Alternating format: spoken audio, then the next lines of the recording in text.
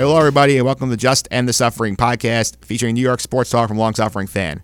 I'm your host, Mike Phillips, and I've got a great show lined up for you this week. The NFL playoffs roll on. We are through divisional weekend. The top 4 teams in the league are playing this Sunday on Conference Championship weekend. I'll be joined later in the show by Matt Verderam, who covers the NFL for Fansided, one of the hosts on the Stacking the Box podcast. We're going to talk NFL, talk about the final four teams, look ahead to this weekend's games, all that good stuff. Show Me the Money, also back with your conference championship picks. I had a good week last week. I look to build on that later on in the show. Also, make sure you're locked in until the end of the show for this week's 2-minute drill, where I break down the end of tennis legend Andy Murray's career. Murray announced last week at the Australian Open that he's going to retire this year because of hip issues. We'll break down his legacy and what lies ahead for him after that. But we get it all started this week's opening tip. We're going to talk about the New York Jets' dreadful decision to hire Adam Gase as their head coach. All that coming up right after this. They're an inept organization. I mean, let's be honest about it. There's no other way to say it. The ownership of this team is a disaster. That's it. They're a disaster. It's this same old. And look, maybe the quarterback's going to overcome it all. Maybe he's going to be so good that, you can only pray that. Maybe Mike McCagnon's going to hit a home run with the $100 million he's going to spend in free agency. Maybe Mike McCagnon's going to hit, and Heimer thing, let's not forget him, because obviously he's got a big role, and I'd love to talk to that guy, by the way. Seems like he's the brains of the organization. Love to talk to him. Anyway, with that said, maybe he hits a home run with the draft. I don't know. But the history of this franchise tells me that Adam Gase is going to be here 3, maybe 4 years, maybe even less than that, and he's going to be gone. And Mike McCagnon is going to go right out the door with him if that's the case. All right, and we're back with this week's opening tip. That audio just heard courtesy of WFAN's Joe Beningo, talking about the disaster that is the New York Jets franchise. They make a decision to hire head coach Adam Gase to succeed Todd Bowles. Gase, he of the 23-25 record in 3 years of the Miami Dolphins, who had been fired 10 days prior to getting this job. Now he is in charge of guiding Sam Darnold, is developing his career, and getting him to the promised land along with the Jets. Now, this is a terrible hire in my opinion. Number one, the record. That record is not great. Gase made the playoffs his first year. He went 10-6. Following 2 years, 6-10, 7-9, and out. Got into an argument with Stephen Ross, Dolphins owner, before he got fired. Now, that record, not great. Also, 5 of those 23 wins have come against the New York Football Jets and Todd Bowles. He's 5-1 against them, 18-24 against the rest of the league. That is not great, folks. Next question for me is, what quarterback did he actually develop? He was the offensive coordinator in Denver. He started there with the Tim Tebow offense. That didn't do a ton. He got Peyton Manning, and Peyton Manning broke records in Denver, and the 2013 Broncos had the all-time best offense in NFL history. But to be honest, I think you and I could coach the offense for Peyton Manning and put up good numbers. And then he has a year Jay Cutler, where Jay Cutler is better than he is. That's not really developing the guy, just sort of building on what he has. And then he gets to Miami, where he's the head guy, and he's supposed to bring out the best of Ryan Tannehill. And Ryan Tannehill is about the same now as he was when Adam Gase got there. Let's say he's just an average to slightly above average quarterback who the Dolphins are basically preparing to move on from at the end of the season. Now, we had a candidate out there, Mike McCarthy, former Packer head coach. He developed a young quarterback. He developed Aaron Rodgers into a superstar. Gase has not done that yet, and the Jets are trusting him to turn Sam Darnold into the franchise quarterback this team isn't looking for since Joe Namath left in the 70s. And I don't want to hear about Gase being some offensive wizard guru. The Dolphins' offense the last couple of years, since he took over in 2016, they're 27th in the league in scoring, 31st yards per game, 25th in red zone efficiency, and 29th in point differential. That's very mediocre, bad offense. And he's had some good players there. He had Jay Ajayi, he had Jarvis Landry. He's had some good playmakers on the offense, more than the Jets have right now. And they asked Gase about this at his press conference on Monday. In between the crazy eyes, in between the bug eyes looking at whatever and the memes that came out of it, somebody asked Adam Gase, why does your offense stink in Miami? In nicer words, of course. And Gase comes out and says that he traded stats for wins. The Dolphins won 13 games the last 2 years combined. What wins was he trading stats for? They were bad on offense and they didn't win enough games. That's a problem to me. And another thing concerns Al Gase is his attitude. He got in a fight with Ross, the owner, and got fired in Miami. And he's had issues with players in the past. He was in charge of personnel in Miami. He traded away Jay Ajayi in the middle of the 2017 season for nothing, and Ajayi went on to help the Eagles win the Super Bowl. He ran Jarvis Landry out of town when Landry dared to say he needed a different role in the offense, and he ran Ndamukong Suh out of town. That's a lot of talent out of the building in Miami. That's a big problem to me. And the other thing that bothers me is the fact that the big reason he got this job, one of the big reasons, that Peyton Manning took the time to call Jets owner Chris Johnson and say, you know what, you need to hire Adam Gase. He's a brilliant mind. He's great on offense, and you need him. Thanks, Peyton. You didn't want to play for the Jets in 97. You decided to stay in college next year. Now you're helping them out by getting Adam Gase a job? Fantastic. Love it. Great. Makes up for the 20 years of suffering you gave the Jets by deciding to stay in school. On the other hand, Gase's resume is terrible. Mike McCarthy, he went 125, 77, and 2 with Green Bay. He made the playoffs 9 times in 13 years. He won 6 division titles, and he had a Super Bowl ring. Didn't want McCarthy to feel like he's old-fashioned? Fine. Why not go after Jim Caldwell? Caldwell has NFL coaching experience. He's coached Peyton Manning in Indianapolis. Got to the Super Bowl with Peyton Manning his first year, by the way. Won a ring under Dungy in Indianapolis. Won a ring in Baltimore as the quarterback's coach with Joe Flacco. Took over the Lions and got the Lions to the playoffs twice in 4 years. And the Lions notably regressed after they fired him this year. Matthew Stafford took a big step backwards. And, okay, the Jets deserve some credit for hiring a coach with experience and not treating it like a first-time job and not giving it to a Sean McVay bro like half the league did. But Gase is not a great fit here. You could tell from that press conference he's not going to be very good with the media. That's a concern. I also don't like the fact that he's not taking a break from coaching. A lot of these good coaches, a lot of the ones who succeed on their second effort, they took some time off and were humble after their first job. Bill Belichick was bad in Cleveland, got fired, spent 3 years under Bill Parcells again as defensive coordinator before he got a job in New England. Look what happened there. Pete Carroll, well, I don't count the Jets as first job. I only gave him a year. New England played 3 years, got fired there, went to college for about a decade, and came back with the Seahawks, and fantastic. Here are some notable coaches who jumped from job one to job 2 right away without a layoff, and how they did. Herm Edwards, remember him, Jet fans? They traded him to the Chiefs. He went 15-33, fired after 3 years. Rex Ryan jumped from the Jets to Buffalo, 15-16, gone in 2 years. Remember Eric Mangini, another former Jet coach, jumped right to the Browns, went 10-22, gone in 2 years. Chip Kelly, fired by the Eagles after losing that personnel struggle with Howie Roseman, goes 2-14, is 1 year at San Francisco, and is gone. Now, only 8 head coaches, 8, have won a Super Bowl in their second job after not winning in the first one. Of those 8, only 1 was fired from his first job and took another job right away without skipping a year working as assistant. That guy was Tony Dungy. Are we saying Adam Gase is Tony Dungy? Are we saying he's more like Rex and Herm and Mangini and Chip Kelly? Hopefully, for our sake, as Jet fans, hopefully he's more like Dungy. But I don't know. I have a lot of concerns with this hire. I feel like McCarthy was a much safer choice, a guy with a track record and a resume who has shown he can get the job done and develop a quarterback. We don't know if Gase can do that yet. I hope I'm wrong. I hope I'm sitting here in 2-3 years and saying I eat some crow. Gase was the guy. He's gotten the Jets to where they need to be, and they're right about to win the Super Bowl. I hope I'm wrong, but history says I'm not. History says that in about 2 years, we're doing this again. Gase will be gone.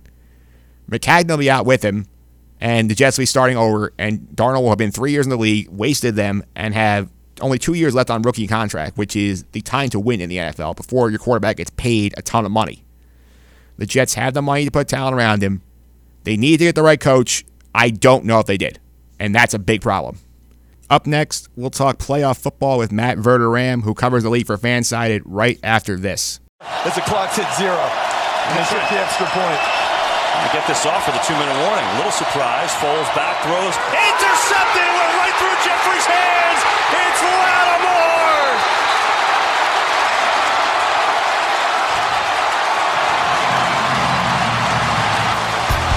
Right through Alshon Jeffrey's hands, and Lattimore's second pick of the game, and the Saints looking to move on. All right, and we're back on the Just End the Suffering podcast, talking NFL playoffs. Joining me today is a national NFL reporter for Fansided and one of the hosts of the Stacking the Box podcast, Matt Verderame, is joining me today. Matt, welcome. How are you? I'm great, Mike. How are you? I'm doing very well. It was a very exciting weekend of football we just had. Don't you think it's typical 2018, the 4 highest scoring offense in football are the last 4 teams standing? You know, look, it's been an incredible year if you're an offensive fan, if you're an offensive team. And I'm not surprised that these are the last 4 teams standing. When you really look at it, the Chiefs, the Rams, and the Saints in particular have been dominant all year long. The Pats have been dominant for 20 years, so I guess that can't be a surprise to anybody that they're here. Ultimately, I think the NFL got their dream matchups. They got the 4 best teams in the league. They've got 4 really compelling, interesting teams. I think Goodell and company over in New York City, they've got to feel pretty good about how it all shook out. I'm sure they feel great, and I feel like a lot of people slept on these teams over the weekend. I mean, didn't you feel like last week everybody was picking all of the road teams to win these games? Yeah, there was a lot of upset picks. Look, I thought the Chargers-Pats game would be the best game of the weekend, and it turned out to be the biggest laugher. I thought San Diego, or Los Angeles as it is, I'll call them San Diego forever. I think the Chargers had the better roster, but boy, did they get outclassed in that game. The Pats had a brilliant game plan. They executed it to perfection. I thought the Colts had a shot. I thought the Chiefs were the better team, but the Chiefs have had so many years of losing in the playoffs in spots where they should win. But the Chiefs came out and made a statement. They played great defensively, which was maybe the biggest shocker of the whole weekend. And then the NFC, look, I think the Rams, most people thought they would win. That was probably the one home team that got a lot of love. They took care of business. And then the Saints finally took care of Nick Foles and his magical run over the last couple of years. So, look, again, it's rare that all 4 home teams win in the divisional round. Usually there's one upset in there, but not the case this season. Absolutely not. And you got 2 great championship games as a result. Let's start with the Chiefs. Well, you covered a lot in the past. The Chiefs ran away from the Colts, got to their first AFC title game since 1993. There's a lot of playoff heartbreak in Kansas City over the years. What's the biggest difference with this Chiefs team as opposed to the prior editions? Mahomes. Patrick Mahomes. That is unequivocally, not even a doubt about it, the biggest difference. And look, you said it. The last time they played in an AFC title game was the 1993 season. Well, who was the quarterback for them that year? Joe Montana. Right? Yep. It wasn't Steve Bono and Elvis Gerbach and Matt Castle and all this. Quarterback play in the NFL, it trumps just about everything else. You could argue maybe a great coach, but look, for me, the Chiefs are different this year because they've got the best quarterback in football. They've got who's going to be the MVP of the league, and that gives them a great shot to go to the Super Bowl and even win it. I think their offense is scary good. They have a ton of weapons. It's extremely difficult to guard them all. There's a reason they're the first team in league history to score 26 points, at least 26 points in every game. So, look, I think the Pats can win, but I think it's going to be a big challenge. Yeah, that's gonna be a great game. That's the late game, and I can't believe that the Pats are there 8 years in a row. It's just remarkable if they've managed to get to this round that many times. I think it's one of the great accomplishments in NFL history. Look, people always think in terms of Super Bowls, and they should. That's fine, but 8 championship games in a row. They've been to 13 with Brady and Belichick. I mean, most franchises haven't even sniffed 8 in the history of the team. So, look, I think New England is not as strong as it's been in recent years, but it is nothing short of miraculous that the Pats are this good every single year to get to this point. It's not easy. I get that they play in a bad division and all that. That's all fine and well, but to get to this point, you got to be a really good football team, and for them to do it as consistently as they've done it is absolutely spectacular.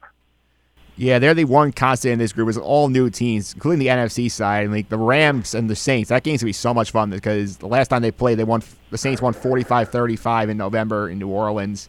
And what do you think the Rams have to do differently to win this football game? Look, they're going to have to play some better defense in the secondary. Now, last time they didn't have to keep the lead. They're going to have him this time. So I think that's a big difference. But Marcus Peters can't give up 200 yards to Michael Thomas. I mean, Marcus Peters has got to play better. He was excellent for most of his time in Kansas City. Chiefs end up shipping him out. He stunk for the Rams. There's no other way to say it. He's not played well. If the Rams are going to win this game, but Peters has got to at least do a competent job. I mean, they can't go out there and allow Thomas to just run all over the field on him. I think the Saints are the slightly better team. I do think the NFC game is a little bit more of a toss-up for me than the AFC game. The Saints' offense has not been great the last couple of months. They've only scored 30 points or more once in the last, I believe it's 7 games. But their defense has done the job. Their defense has not allowed 30 points since they played the Rams back in Week 9, and I'm not counting Week 17 where they played backup. So, look, the Saints' defense has been better. I do think, though, the Rams are going to score their points. The Saints losing Rankins is a big deal. But ultimately, I think if the Rams' corners can hold up, I think they can win. If they can't, I think the Saints will score as many points as they need to. Yeah, it's curious. The over-under that game, I think it's like 55, 57, somewhere around there. I feel like that might be an under because there's like these two teams are committed to running the ball a lot more. I feel like they might just try and play keep away a lot of the time. Yeah, look, you look at the season, and a lot of these teams that are high-flying offensive teams have slowed down. The Saints, like I just mentioned, they've slowed down offensively. The Rams have slowed down to some degree. Really, the only team that hasn't is Kansas City. Kansas City has continued to score 30 as though it's like scoring 10. But look, I would take the under in the game. I think it's a game where both teams can run the ball. Wouldn't be surprised to see some ball control, especially the Rams now. They found C.J. Anderson, who over the last month, it's like watching Walter Payton run. So look, we'll see how things go. But, yeah, I would agree. I would take the under in the game. Yeah, let's go back to the AFC game. I think it's the more interesting game of the two because people love the Patriot like mystique, and everybody tries to write them off and say, oh, they're done, but then they come out and have these big showings. But like one thing that's different here is that they're on the road in the championship game, and they have not won a road playoff game, I think, since 2007 when they won in San Diego. So I feel like that's a big edge for the Chiefs. Yeah, look, I would agree. The Pats just never play on the road in the playoffs. They're always a 1 seed. They're always at home. So this is a little bit different. They're 3-4 on the road all time with Brady and Belichick in the playoffs. 3 of those losses came to Denver. But, they've only played 3 times at Arrowhead in that era, and they're 1-2. They have not played particularly well against the Chiefs. Andy Reid's teams have lit them up in the past. Look, I think the biggest problem for the Pats is Gilmore's a fantastic corner. But they just don't match up with the Chiefs otherwise. They're going to have a hard time with Watkins now healthy, and Hill, and Kelsey. Damian Williams has run the ball really well. Obviously, Mahomes is a phenomenal player in his own right. It's just a lot to contend with. I think this game comes down to one thing. New England has to get pressure. If New England can't pressure Mahomes, they're going to lose. Because if you look at Kansas City's games this year, the only time the Chiefs' offense has even been slowed down is when teams have been able to generate pressure, specifically on a 4-man rush. If the Pats can't do that and Mahomes has all day to throw, the Chiefs are going to score 40-some-odd points. And so I think if you're New England, you've got to find a way to get pressure on Mahomes. Yeah, their skill position players, as you mentioned, are very scary. Like, which guy of that core, like Hill, Watkins, Benjamin, Damian Williams, like which is the one you feel like has got the biggest game for the Chiefs on Sunday? I would say Hill. Look, the Pats have typically tried to shut Kelsey down, so I would assume they'll do that again. Hill has torched New England when they played them. He did it a few years ago, 2016 in the opener. 2017 in the opener. And then this year he had 3 touchdown catches. Went for well over 100 yards at Foxborough. So the problem with the Pats and Hill is the Pats are not a fast defense. And Hill is the fastest guy in the NFL. So if he gets into space, he's going to run for a while. But I think they find a way. I think Watkins will have a nice game himself. Ultimately, I think, again, New England's got to get pressure. The problem with New England is they're not a pressure defense. So they're kind of stuck between a rock and a hard place. I would never count them out because Belichick is the greatest defensive mind I've ever seen. But he's going to have to come up with one heck of a game plan to win. Yeah, the other thing interesting me about this game is the whole Andy Reid factor because Andy Reid has a noble history of having big letdowns and big spots in the postseason. Do you think he can get the monkey off his back and get the Chiefs to the Super Bowl? I do. I think they're going to win the game. I think they're better. I think they're at home. Well, they are at home, obviously. They have an extra day to prepare for the game. I think, listen, it's a little advantage, but it helps. They're as healthy as they've been all year long. They're getting Lorenzo Tardif back at right guard. Berry is practicing. They're hoping he can play. That's a big deal. If Berry plays, he's going to eliminate Gronkowski from the game. And Gronkowski's not who he once was. He's still a good player, and he will do nothing in that game if Berry plays. So, look, I think the Chiefs will win. to be very honest, I don't think it's going to be necessarily a close game. I just think it's a bad matchup for New England. They had to play a perfect game to win on a last-second field goal up in New England, and Houston did not play in that game. Barry did not play in that game. Duvernay Tardif did not play. The Pats were totally healthy. I just think, in the end, look, I think the Patriots are going to play hard, and I think they'll keep it close for a while. But I just think the Chiefs have too much firepower, and I think they'll pull away as the game goes on. All right, you have the Chiefs going through in the AFC. What about the NFC game? Who do you think they're going to play? I think it's more of a coin flip. I like the Saints, though. They're at home. It's a brutally tough place to play. And I trust Breeze over Goff. I think Goff's going to have a fine career in the NFL, but he's not Breeze. And I also think, look, the Rams are really a solid, quality team, but they have some major holes defensively. And the Saints, I think if they have to, and I think they will have to, but I think they're going to exploit some of those things. Look, I think that game's close. I wouldn't be shocked. Like, if the Rams can win the turnover battle, if the corners can play well, I think they have a very good chance to win. But I like the Saints at home, so I think it'll be the Chiefs and the Saints in Atlanta in a few weeks. That would be one hell of a football game. Yeah, I'll be down there covering it. I can't wait. I think that would be fantastic. You'd have the MVP going against who a lot of people thought should have been the MVP in Breeze. All right. That's Matt Verderame talking NFL. Before we go, you want everybody know how to follow you on social media and some of the other stuff you're up to? Sure. You can always find me on Twitter, at Matt Verderame, Verderame. And I'm always happy to talk football, really anything else. We have the Stacking the Box podcast, which you can download on iTunes. We'll do that every week, comes out Sunday nights after the games. So check that out. And beyond that, just at fansided.com. We have a lot of great stuff, whether it's entertainment or sports. Obviously, I write about the NFL, but we cover everything. And I say this not biasly. It really is one of the more complete websites out there. So go out and check it out. All right, be sure to check out Matt Verderame on Fanside and check out the Stacking the Box podcast. Make sure you can find that on iTunes. Matt, thanks for the time. No problem. All right, that was Matt Verderame talking NFL football, divisional playoff round in the books, conference championship games this weekend. Up next, we're going to make conference championship picks in this week's edition of Show Me the Money, coming up right after this.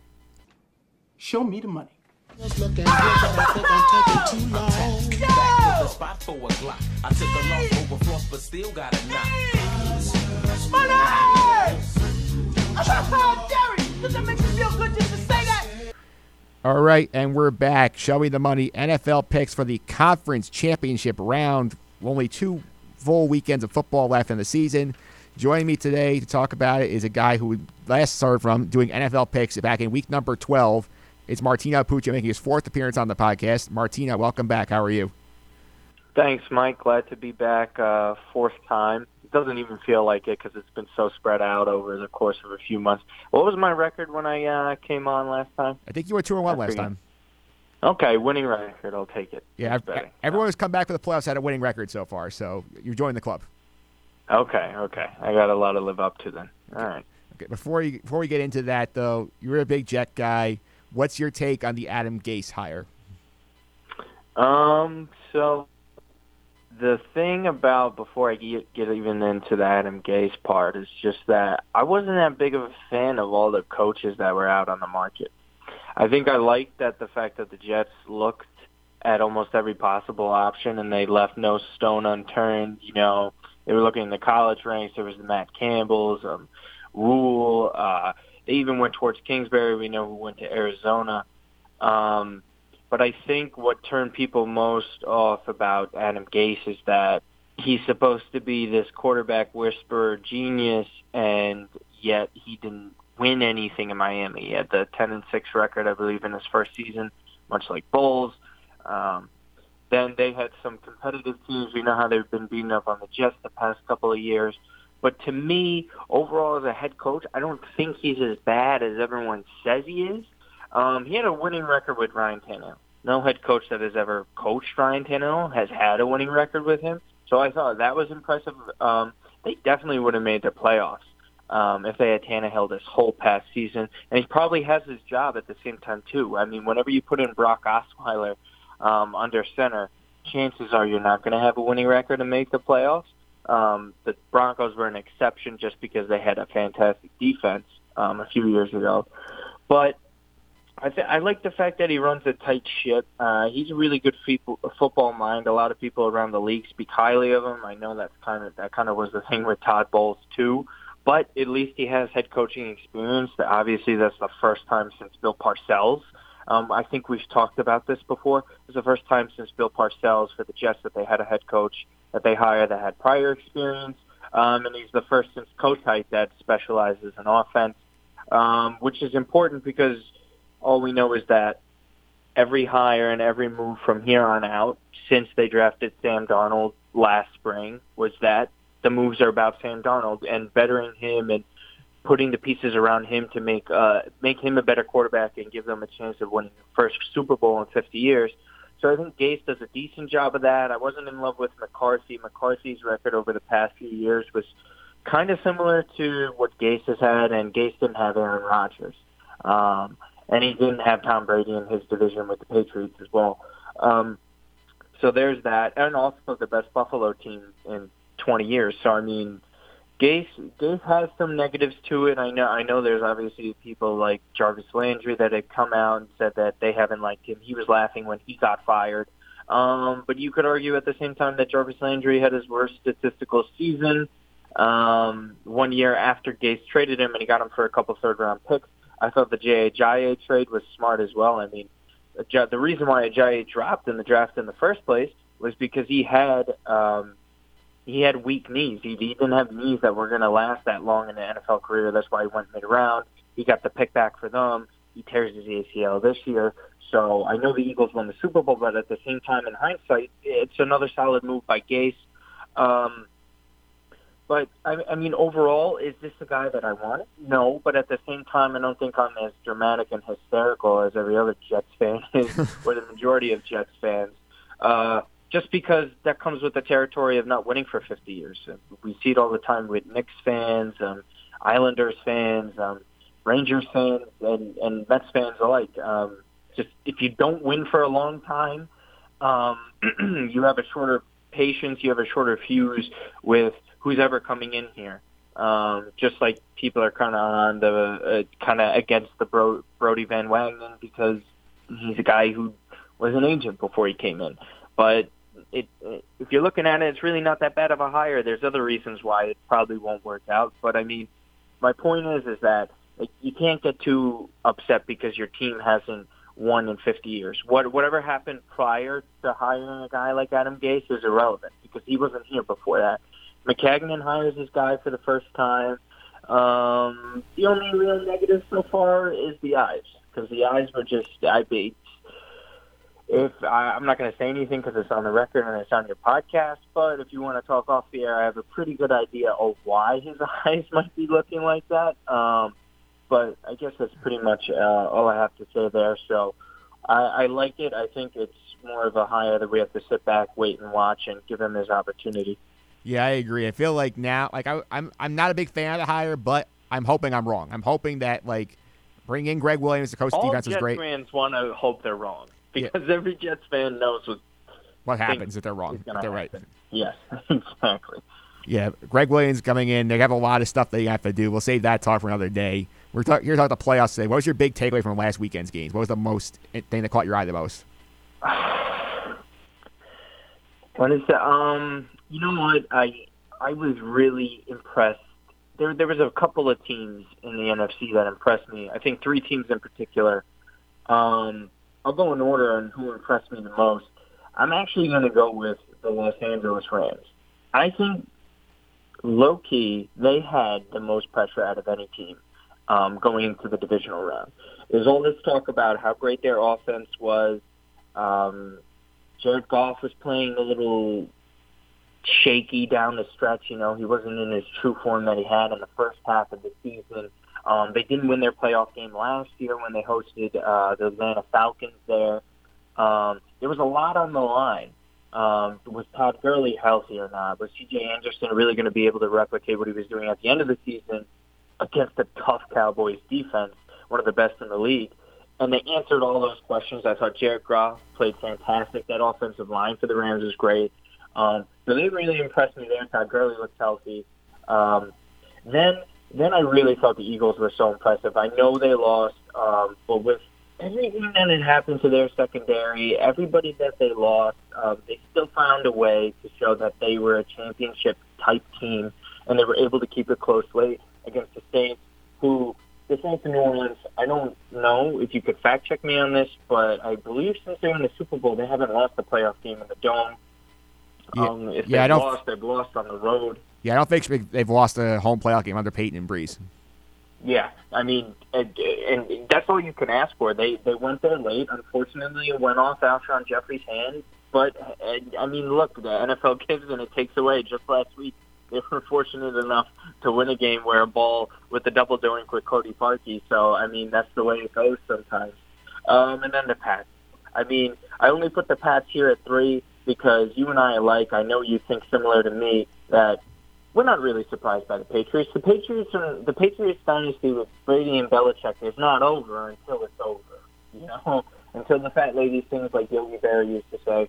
It's not over. You can't count these guys out. They have one of the best statistics that I saw was that the New England Patriots under Brady and Belichick in weather of 26 degrees or less were 16-3 heading into that game on Sunday against the Chargers. They absolutely throttled them in what looked like probably Phillip Rivers' last chance to really get a shot at his Super Bowl. Who knows what happens? He really looks like he's on the twilight now, even though he played well. But the Pats and Brady, I mean, what can you say, man? They just keep on doing this year in, year out, back into another AFC championship game. Yep, they're back again. Top 4 seeds all in the conference championship round. Before we pick these games, let's reset the standings of the playoff challenge. My buddy Justin Diaz was here last week, came in saying he's going to get 10 points, and he got 0. Wow. So he went 0 for 4. He had the Colts as his 4-point pick, Chargers 3-point pick, Saints 2-point pick, Cowboys 1-point pick. I went 3 for 4 on the week. I had the Eagles my 4-point pick, Chiefs 3, Rams 1. Got the Chargers wrong, so I earned 8 points. I'm up 12-4 at this point in the playoff challenge. So Diaz not doing us any favors. Wow. No. I mean, he gifted you that. Sorry to him. Otherwise, it would have been mathematically impossible to come back given the amount of points. If I have opened it up, we're going to do over-unders today to give the challenger a chance to come back in this. So we're going to do the 2 games and the 2 over-unders at the same confidence scale, 4-1. That work for you? Sure, that's fine. All right, so we will get it going, and we will start with the NFC title game. Sunday, 3:05 on Fox. Rams, Saints at the Superdome. Saints won 45-35 over the Rams in the Dome back in week number 9. They are 3.5-point favorites today. Martino, who are you taking in this game? Well, heading into the playoffs, they were my Super Bowl pick just because of everything I just mentioned prior to that. Earlier with Sean Payton and Drew Brees. These guys just don't lose in the Dome. The Eagles gave them a run for their money. We know how close that game was earlier in the season when the Rams and Saints faced off against each other.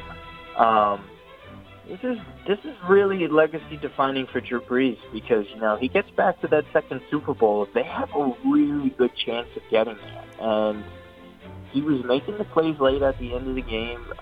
Alvin Kamara is just a fantastic football player. There's guys who make plays at the end of the games. I trust the Saints defense more, especially in that Dome. Is Jared Goff able to handle that pressure again? I'm not thoroughly convinced like that. I'm going to take the Saints with the points here. And what confidence grade you gave it from 1 to 4? I'm going to give it a 3. Okay. I don't think you could be that confident. At the end of the day, the Saints defense isn't the greatest. Sean McVay, I think, is an innovator. I think he's a genius. This game's going to be close. I think it's going to be very high scoring, but at the same time, these games are always tight. I'd be shocked if it would be a blowout. Yeah, I'm going against you there. I'm going to take the Rams as a 1-point pick just because of the number, 3.5. I think this is a field goal game either way, so I'm going to take the Rams with the point. I do think the Saints will end up winning this game.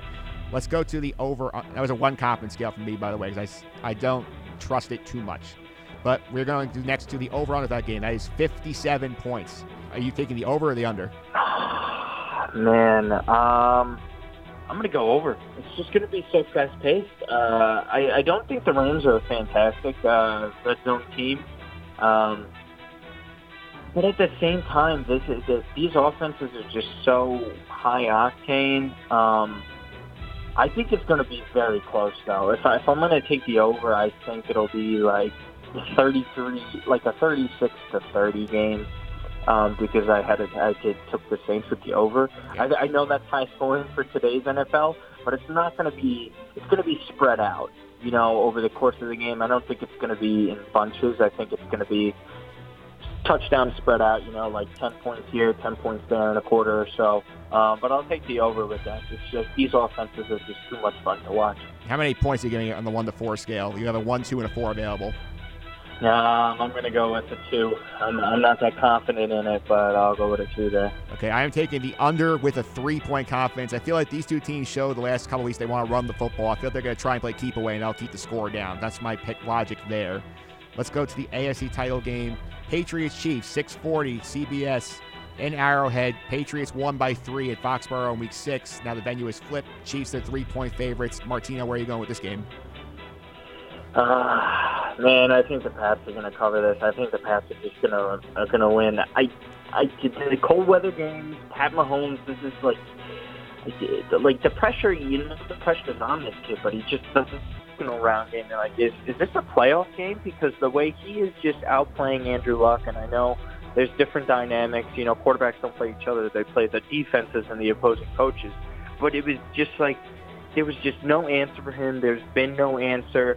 Weapons will go down like Kareem Hunt, and he doesn't even blink an eye. It's absolutely unbelievable. But Tom Brady and the Patriots, I just can't go against them here. I think last time they lost on the road might have been to Denver in the AFC title game a couple years ago when Denver won the Super Bowl.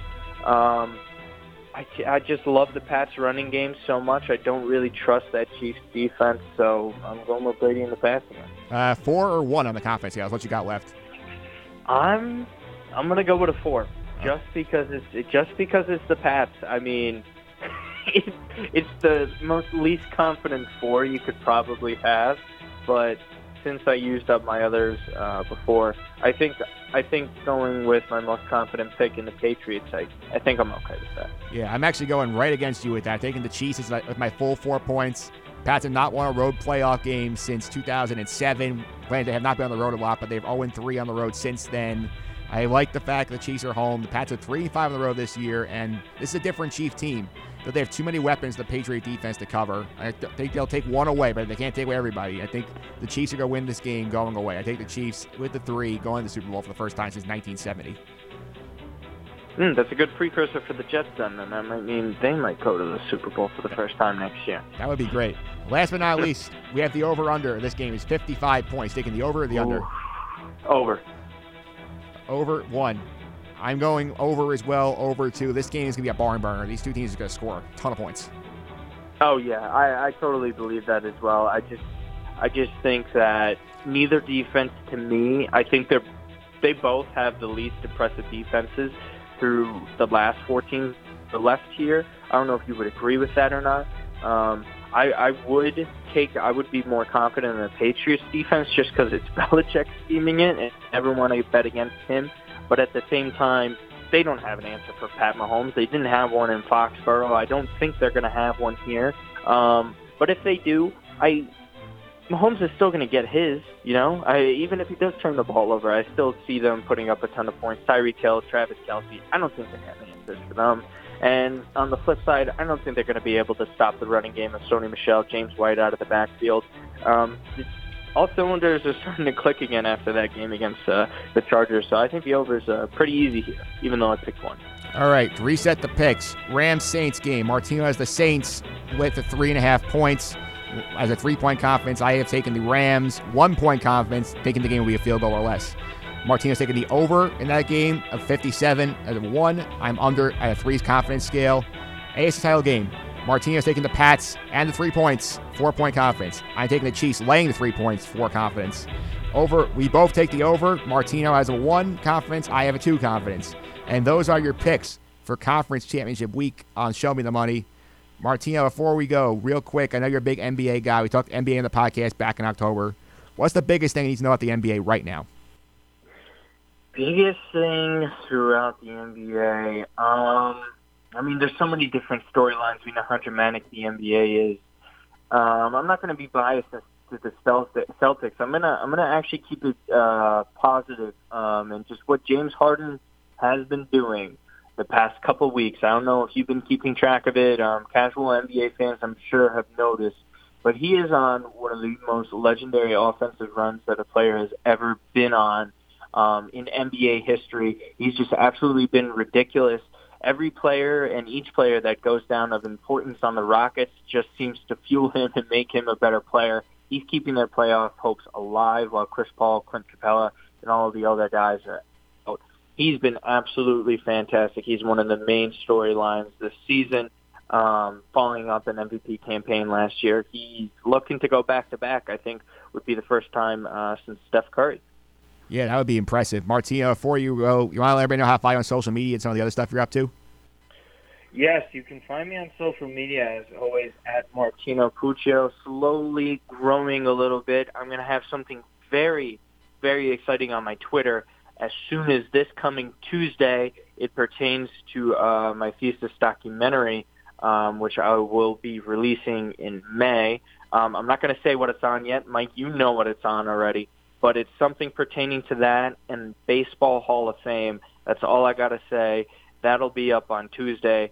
That will be very exciting. So check that out if you're a big fan of baseball and especially the Hall of Fame. Yeah, very good tease there. I'll be sure to check that out. You already know what this is. Martino, thanks again for the time. All right, thank you. All right, that was Martino Puccio with your NFL picks for Show Me the Money Conference Championship round. Up next, this week's 2-minute drill. We're going to talk about the end of Andy Murray's tennis career. That's coming up right after this.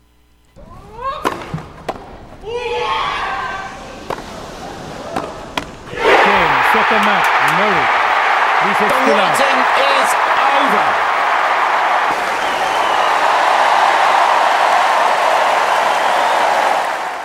All right, and we're back this week's 2-minute drill. I want to talk about the end of Andy Murray's career. That clip you just heard, courtesy of the BBC, when Andy Murray won Wimbledon in 2013. Frequently the fourth of the big four tennis players of this generation, Rafael Nadal, Roger Federer, Novak Djokovic, and Murray. He announced last week that he is retiring because of hip issues. He wants to play his final tournament at Wimbledon this summer, but he cannot guarantee that he will make it to Wimbledon because of the chronic hip pain he's been dealing with for the past couple of years. He missed a ton of last year due to surgery on the hip, trying to make it better. It has not worked. Let's hear from what Andy Murray had to say at his retirement press conference. Just playing with no idea when the pain was gonna stop, and I felt like making that decision. I said to my team, look, I think I can kind of get through this until Wimbledon. That is where I would like to.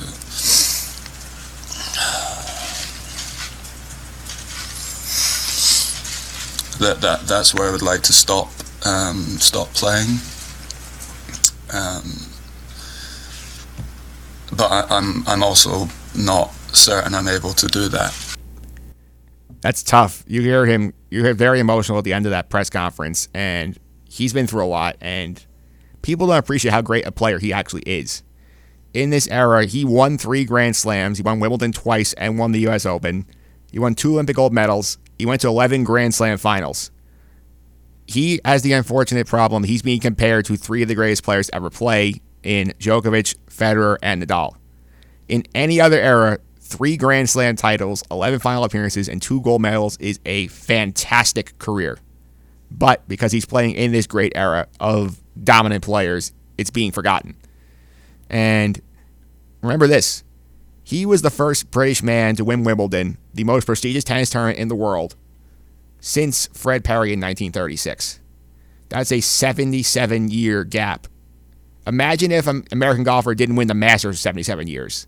And what kind of drama we would have in the media here, talking about how, the American golfers are gone, they're all terrible, we can't win our own event. Murray had that pressure in Wimbledon and won it twice. That's incredible. And let's be honest, he's always been a very classy guy.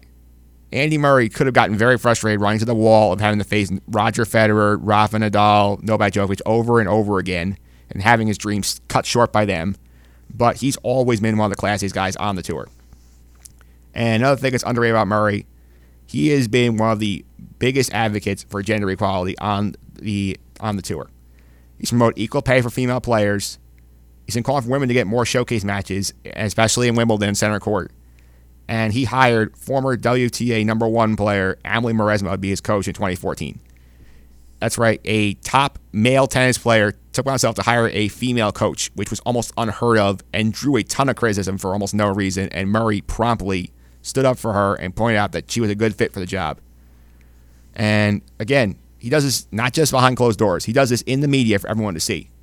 When a journalist in 2016 praised Murray for becoming the first person to win 2 gold medals in Olympic tennis, he correctly pointed out that he was not the first. The Williams sisters had won 4 gold medals already prior to him. He corrected the report and didn't just take credit for it. The guy has always been a tremendous player and a class act on and off the court. And he will be missed by the tennis world. Now, he gave the tennis world one more classic this week. He had a 5-set thriller at the Australian Open, losing in the first round. Hopefully, he gets to go out on his own terms, get to Wimbledon, have a spotlight match on center court, and go out a champion. Not of the tournament, but just go out to the praise of a champion. He deserves that. Hopefully, he gets it.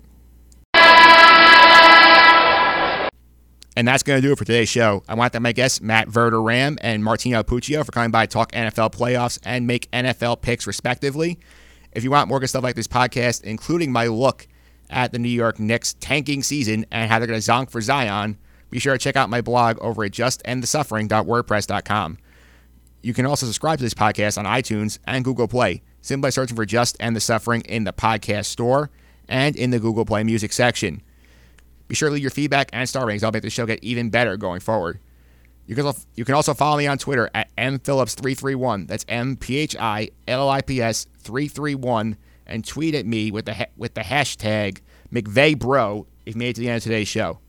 Next week, we're going to do more NFL playoffs. We're going to do more, maybe some baseball. Hall of Fame announcement coming out next week. Hopefully that'll be good. Hopefully have some drama there. All that coming up. Until then, I hope you have a better week than Cowboys fans.